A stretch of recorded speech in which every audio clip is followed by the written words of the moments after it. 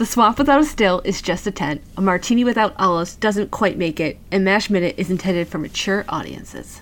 Put on your headphones, listen for the tones of your favorite podcast, MASH Minute.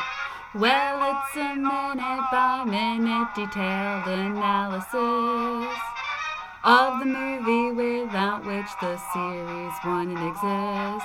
Megan and Tierney, and guest will make 3.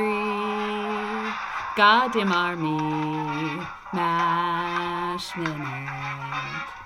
Welcome back to MASH Minute, the daily podcast analyzing the 1970 Robert Altman film MASH 1 minute at a time. I'm Tierney Steele. I'm Megan Coleman. And we are joined once again by Jen Dederick. Hi, I'm here. Jen was kind enough to come and talk with us about minute 107, which begins with Judson explaining why he was trying to fight Evac 88. And it ends with the MASH cheerleaders chanting, 69 is divine. Yes. I was a child when I saw this. This might have been the first time I heard that. Oops. Although it's fun, it's got a lot. It's got plausible deniability because you could just say they're just cheering for the football player who's 69. That's all. Obviously. It's very subtle. It's definitely one of those and it is. It's a joke that it's not necessarily set up as a joke. You just have to be in the know to know it's a joke. Hilarious. Yeah. But first, we have to find out why they're so impressed with Judson, aka MASH number 69. And so Jones was asking him, what's wrong with you? And we find out that Bastard 88, which I love. I mean, he's saying Bastard 88, but I like the idea that that's his name. 88, Mr. Sure, Bastard. Yeah. Private Bastard over there. Called him a coon, like in Forrest Gump, which is when I would have first been like, oh, that's a thing? Right. I can't believe that when Jones makes him repeat it, they cut to Duke. Did anyone else notice that? No, I noticed that. Let's go to the Southerner and see what he thinks. Oh, right. Oh, yeah. I think, so the first time I watched this, when I was writing it out, I put it as Duke laughs, but it's definitely that Jones is laughing because he's explaining oh, it's an old pro trick. Oh, I get what's going on here. Don't worry about it, kid. So that makes it worse somehow. It's Duke is not involved in this, but it's just hey, remember the other races? The caption says Duke laughs, though. Oh, okay. And then it cuts to him. It's you hear him laughing, and then we see him. I think Jones is laughing too. Okay, good, because I was that definitely sounds. No, they're both laughing, but you could hear Duke, and then of course let's cut to the Southerner because this will be fun. Explain. Yeah, he can explain. There's no need to be concerned. That's right. Exactly. I would have absolutely loved it if just on the screen underneath Duke it started flashing, explain yourself. Yeah. You stupid good old boy. Oh, it's and he's just but then they're right, and then they're makes fun of the guy's sister. That's all right. That's the next thing. Yeah. And we don't hear what his sister did, but we know. So Jones tells him, first, another thing that makes me laugh, but isn't really a joke is when Jones says, why don't you do the same thing to him? And Judson's what, call him a coon? Right, yeah. Right, it is a joke. He's so what am I supposed to do here? Jones's line is, the boys in camp used to talk about his sister. Her name's Gladys Use It. I love that we never know what Judson says to 88. I mean, we have his reaction. It had to be bad, but I love that is left to your imagination. Yeah, we just imagine Gladys. What has Gladys done? What did she do to all of those men that they knew about her? Yeah. She was I don't know. But then you're so the women that get the hit. It's always now we're gonna talk about women having sex again. It's the women are coming in to be yelled at, to cheer for them, and then to serve as as the equivalent of the way of bringing another guy down. Described every patriarchal society. It's like pretty much like that's what women are there for. Sadly, lots of men actually think that, which is just so. When I first saw it, wouldn't have reminded me because I hadn't seen the movie yet, but now always reminds me of the movie Slapshot, another male-dominated sports movie that is so good. And then you think about the portrayal of women, and you're like, oh God. But that's got Paul Newman in it though. And that one does. Oh, okay. God. Can I just tell the world? You know Paul Newman is hot because it has Paul Newman. He is wearing a blue turtleneck sweater under a long fur coat with plaid bell bottoms and heeled boots, and he is still hot. Yeah, I mean, his hotness transcends that ensemble. It's amazing.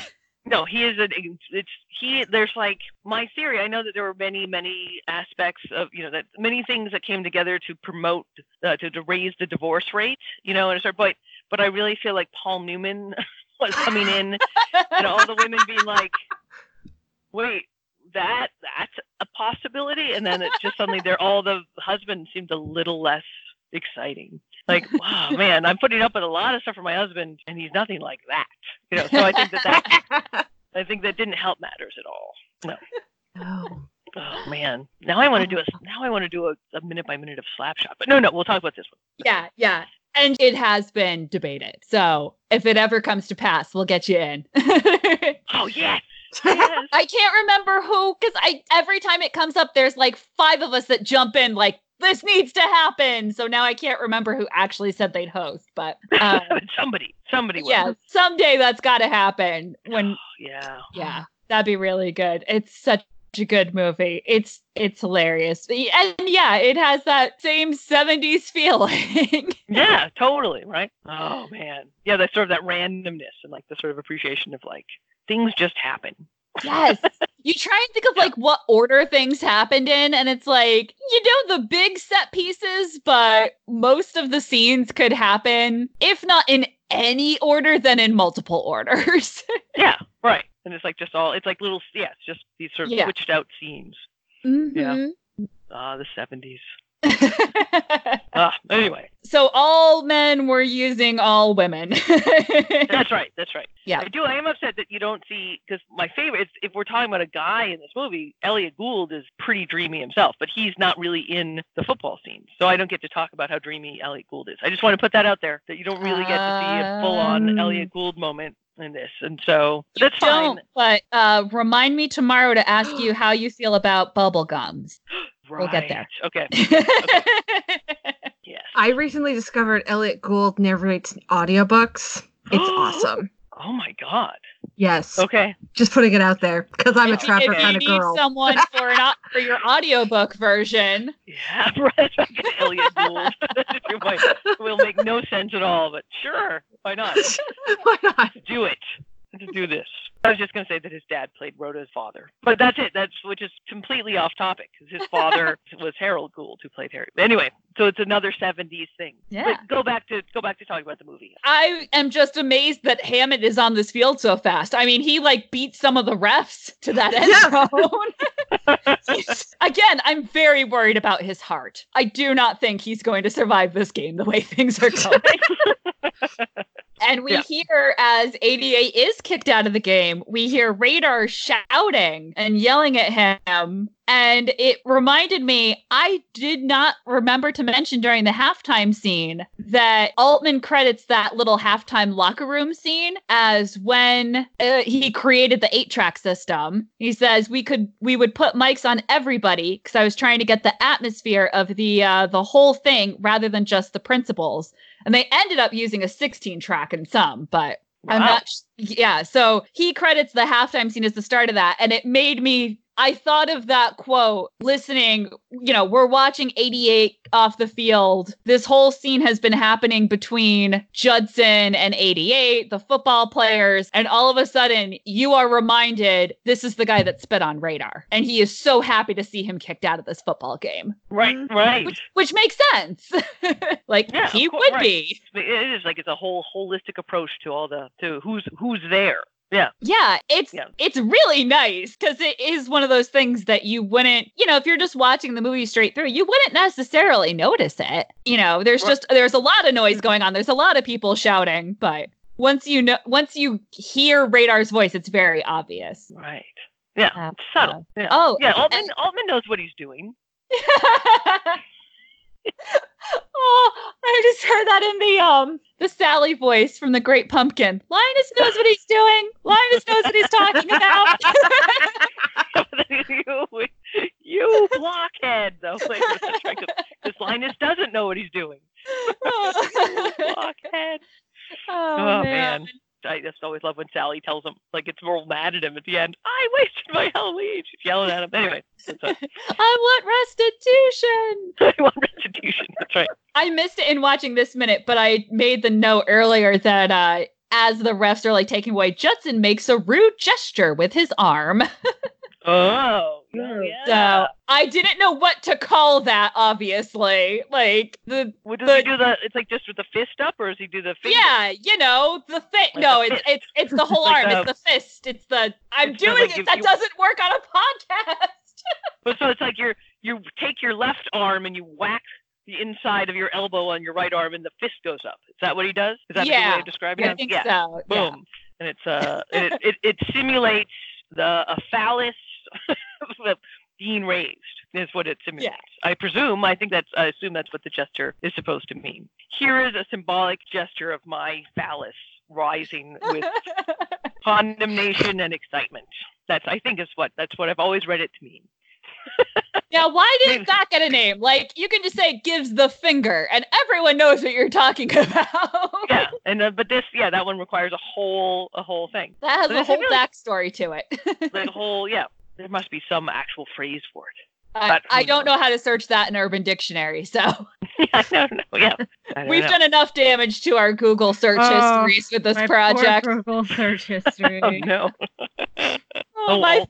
My favorite was the day I was working. I was on my lunch break, so I was like, I'll just, prep my notes for tonight's recording. And I was like, I should make sure. I wanted to figure out when they started using the term short arm inspection. And I did not think through that images would come up on that. Uh-huh. And all I could think was like, good Lord, our poor IT department. Because I work for a law firm, so I know they are like tracking what we do. No. And I'm just like, oh no. Oh no. Oh no. I should just be shopping on my lunch break, which is what most people are doing, or checking their Facebook. Right. Like that's what they expect us to do with our internet access. I know, you're going to be in huge trouble. Just never run for office. There we go. I think that ship sailed decades ago, so that's fine. Right, yeah, there's so many campaigns now about you should run, and it's people our age are now in power, and it's just like, but not me. That's a bad idea. You have some power. This is a powerful position. I have the power of being the one who edits the episode. And I think as the people who suffered through all my drops and song choices can testify, I have abused that power greatly. The editor. The power of the editor. Yeah, who edited it? Wait, did Altman edit his own movie? No, who edited Altman's movie? Is Danford Green an editor? I don't know. I want to say it was Stanford B. Green. He's definitely involved, but I can't remember if it was editing. Let me pull that up, because so much of this movie, they always talk about how it was made in Danford B. Green. It was made in the editing room. I mean, Altman was obviously very closely involved because have to be. So many of his ideas came up while they were doing that, and then he'd run and send people back out to the ranch to get something to put over it. Right, because he would just kind of let the cameras roll, right? I don't know. Is that what he did? Yeah. Is that what he did? He just kind of was like... Yeah, it's weird. There's been conflicting reports because obviously there's a lot of improvisation from the script to what you see on the screen. But a couple actors said it was more like you would kind of play the scene out and see, when the camera was actually rolling, you didn't mess around, you just wanted to get it down. Right. So and they actually finished ahead of schedule, which is unheard of. Wow. Yeah, he finished early and under budget. But Wow. they filmed in the spring of 1969, and then he did a bunch of like pickup shots essentially that summer. Like because by that point they'd come up with the idea of like having the loudspeaker announcement. So they had to go out and shoot a bunch of the loudspeaker so that they had Oh, really? So not just the same angle the whole time. Oh, wow. So I didn't know that they added that in later. That's very funny. Yeah. They added in the loudspeaker. So the loudspeaker was a later addition. And I mean, maybe they had one announcement like, hey, that worked really well. Let's do more. And so it was kind of like, we just need different things so that we aren't reusing the same shot. So yeah, there were little things like that they added. But I mean, he moved scenes around. He changed the order of things. He edited out a couple storylines and changed the ADR so that it didn't, it just left out the parts that he wasn't doing anymore. Mm-hmm. It would have been very interesting to be a fly on that wall. Yeah, well, although like Star Wars, the first one, which isn't the first one, which is episode 4, but anyway, but that one was completely made over by the woman who edited that. The original version that are we gonna get to talk about Marcia Lucas? Because I might love you. Yes. Because his version made no sense and nobody liked it, and then Marcia takes it into the editing room and makes it into a movie that makes sense. And then, of course, you also have Carrie Fisher adding lines and saying, "How about we do something funny here?" And then it becomes an actual movie that people want to watch. And that's it. And so it only became really important to talk about that when, of course, all the boys were like, why are all these girls in Star Wars? And you're like, because it's been a girl thing forever. Yeah. Anyway, so that's it. Yeah. So I'm fascinated by Marcia Lucas. I love her so much. It's such a sad story because she got completely written out of the history of Star Wars. And it's ridiculous. Yeah. And she was just doing the thing like she was the wife who helped out. Mm-hmm. It's like, anyway, yeah. Someone could write a whole book on the role of American women. That's right. Say, I know a book. Oh yeah, Danford B. Grant. I'm now looking at MASH, the MASH thing on IMDb, and I'm looking to see what else he. Oh, he also edited Blazing Saddles. Oh, that's interesting. Which is one of my all-time favorite movies. I'd do a minute-to-minute of that. Wow. Okay. So he mostly edited comedies. So that's why they could make some of the jokes work. Yeah. And so much of the jokes is in the the way things are cut. So yeah. Right. Yeah. Okay. He done good. He made it a thing. Yeah, because you could absolutely see. We've read the book MASH. You look at the screenplay by Ring Lardner Jr. And it's like, okay, like this movie could have been made, but it wouldn't have been the hit that MASH was without all this craziness that completely changed what Richard Hornberger was going for. Right, exactly. Yeah, it does. It becomes right because he makes it a whole commentary on Vietnam, right? Which is in the whole. So they sort of switch it all around because they don't really. I mean, I guess I don't know if it's everything. I mean, I'm sure there would be some guy I know who'd be like, actually, those were the uniforms that they would wear. But anyway, it seems like because the Korean War was still pretty 50s-ish and uptight, Well, and the thing is, if you're making a war movie in the spring of 1969 and it isn't a commentary on Vietnam, what are you even doing? Like, it just seems, the other movie, Patton came out then. Patton doesn't feel like it's such a throwback. Now it's really good, so it's kind of but if your movie isn't a timeless, oh my god, seminal work of film,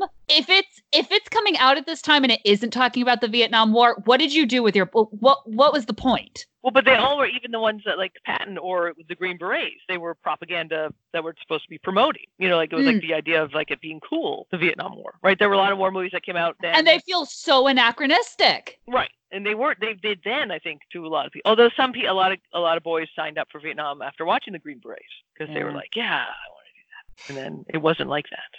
Yeah. And actually, I'm showing my own bias. I can't remember the last time I actually watched the movie Patton, but I just really love his, there's a yearbook quote from when he was at West Point where there was an earthquake at West Point and everyone was flipping out and the barracks are shaking. And apparently he, in his, God knows, he must have always been this way, George Patton-ness, in perfect dress uniform, walks out to exactly where he's supposed to be and uses his big booming, head of the unit voice and says, "The earthquake shall cease immediately."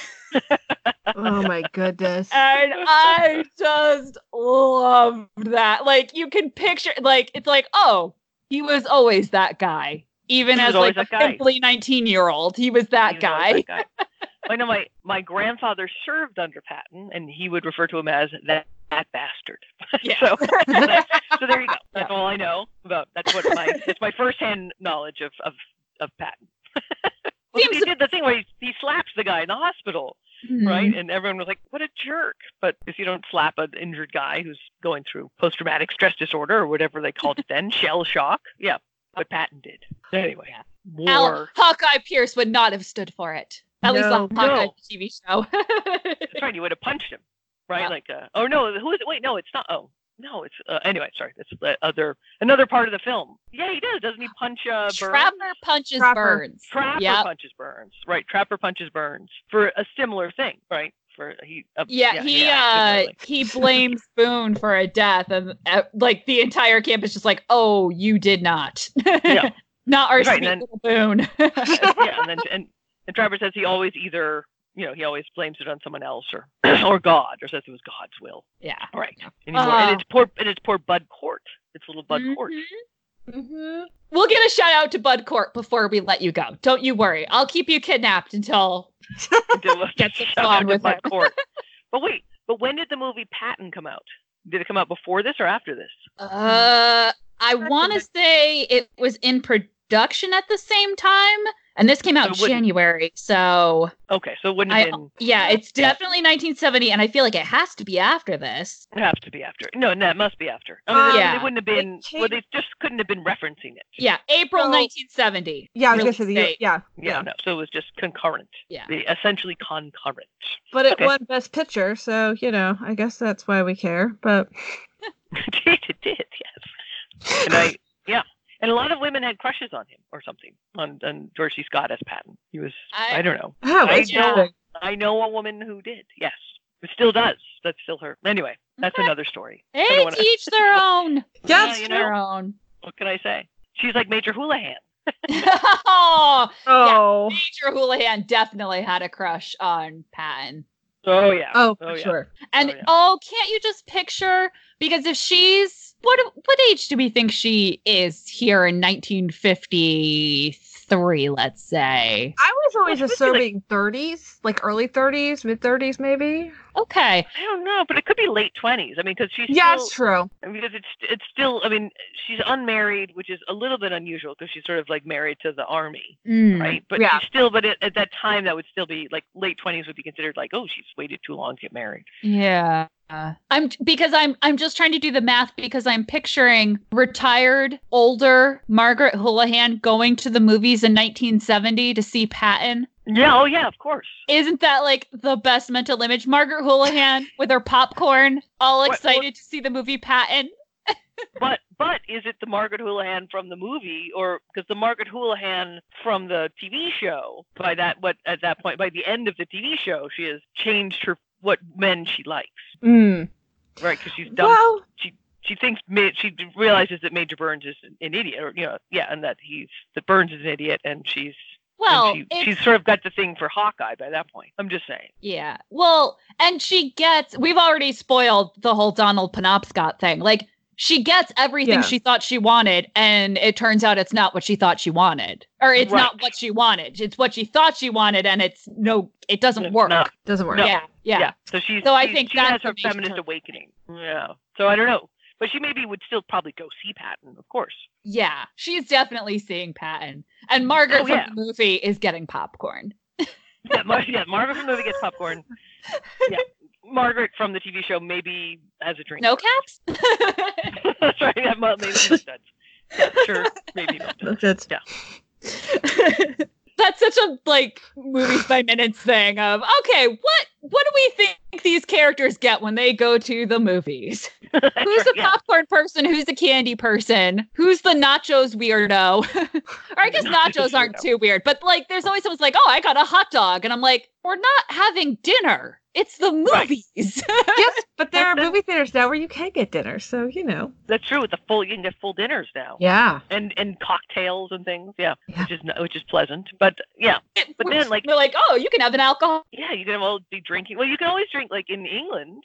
That's true. Like you could get it like you know, you could get like a beer or I don't know something. But but here you couldn't, and now you can. You can get terrible wine in a plastic cup. Oh, yeah. In a lot of movie theaters. I just saw on Wikipedia, apparently, the actor who played Patton, George Campbell Scott, he did serve in the Marine Corps. Oh, yeah, Dorsey Scott, yeah. Yeah, and apparently he refused the Academy Award for Best Actor that he won. He did? He did. It said, according to Wikipedia, he was the first actor to refuse the Academy Award for Best Actor, having warned the Academy months in advance that he would do so on philosophical grounds if he won. He believed every dramatic performance was unique and could not be compared to others. Oh. Which seems very un-Patton-like, right? That's right. Well, he was not Patton. He was, he was George. That's why it was such a good performance. I know, right? That's right. He found the depths in Patton. Well, I was just reading that Sadie Doyle wrote a piece about The Crown, the TV show The Crown, and about how, like, in real life, which is fabulous, and how in real life those people aren't necessarily as interesting as they are in the TV show, right? That they're played by these characters who are giving them the sort of depth and interestingness that if a lot of them are kind of terrible, or they'd be really dull to be around, which we know because there's that. So similarly, you feel like Patton himself is given more, like he becomes more appealing because George C. Scott finds the humanity and manages to portray it in his performance. Where Patton himself, you might have been like, yeah, he's not that exciting. Like he wouldn't, Yeah, it's true. You wouldn't find him as appealing in real life. Well, and the Hawkeye of the novel, who is an idealized Hornberger, kind of taking the best of everyone and putting into performance. That's not a likable person. But you make this movie and then you put Alan Alda playing him for 11 years and he turns into someone who's very likable that Hornberger hates. Like, I just... Right. Well, Alan Alda makes everybody appealing. Alan Alda has made literal villains in movies appealing. Yes. Well, it's amazing. I should hate this guy, but it's Alan Alda. Alan Alda. He's the best. Alan Alda. But Donald Sutherland, also delightful. Oh, yeah. Yeah. I mean, and he's cute. And he's got like the Hunter S. Thompson glasses. Right, he's got like the kind of the tinted glasses. Is it next minute? No, it's not until minute 109. I have feelings. Anyway, we'll get there. No, we'll get there. Did we have anything else for minute 107 of the movie MASH? I'm guessing not.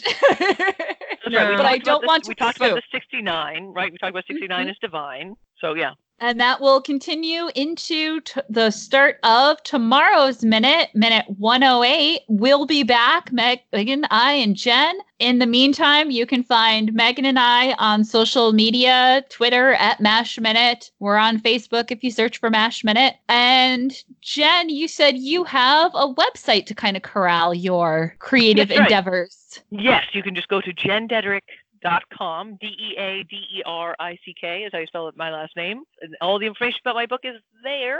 It is available at stores. You can go and harass bookstores and tell them, why aren't you carrying this book? How could you?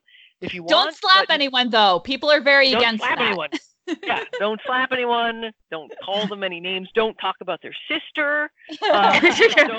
But you can... unless it's complimentary, that maybe that could help sweeten the deal. That's right. You might be, I heard your sister's very nice. Could you order this book for me? Yeah, that could be that. Yes. And that's all you should do. Wise words.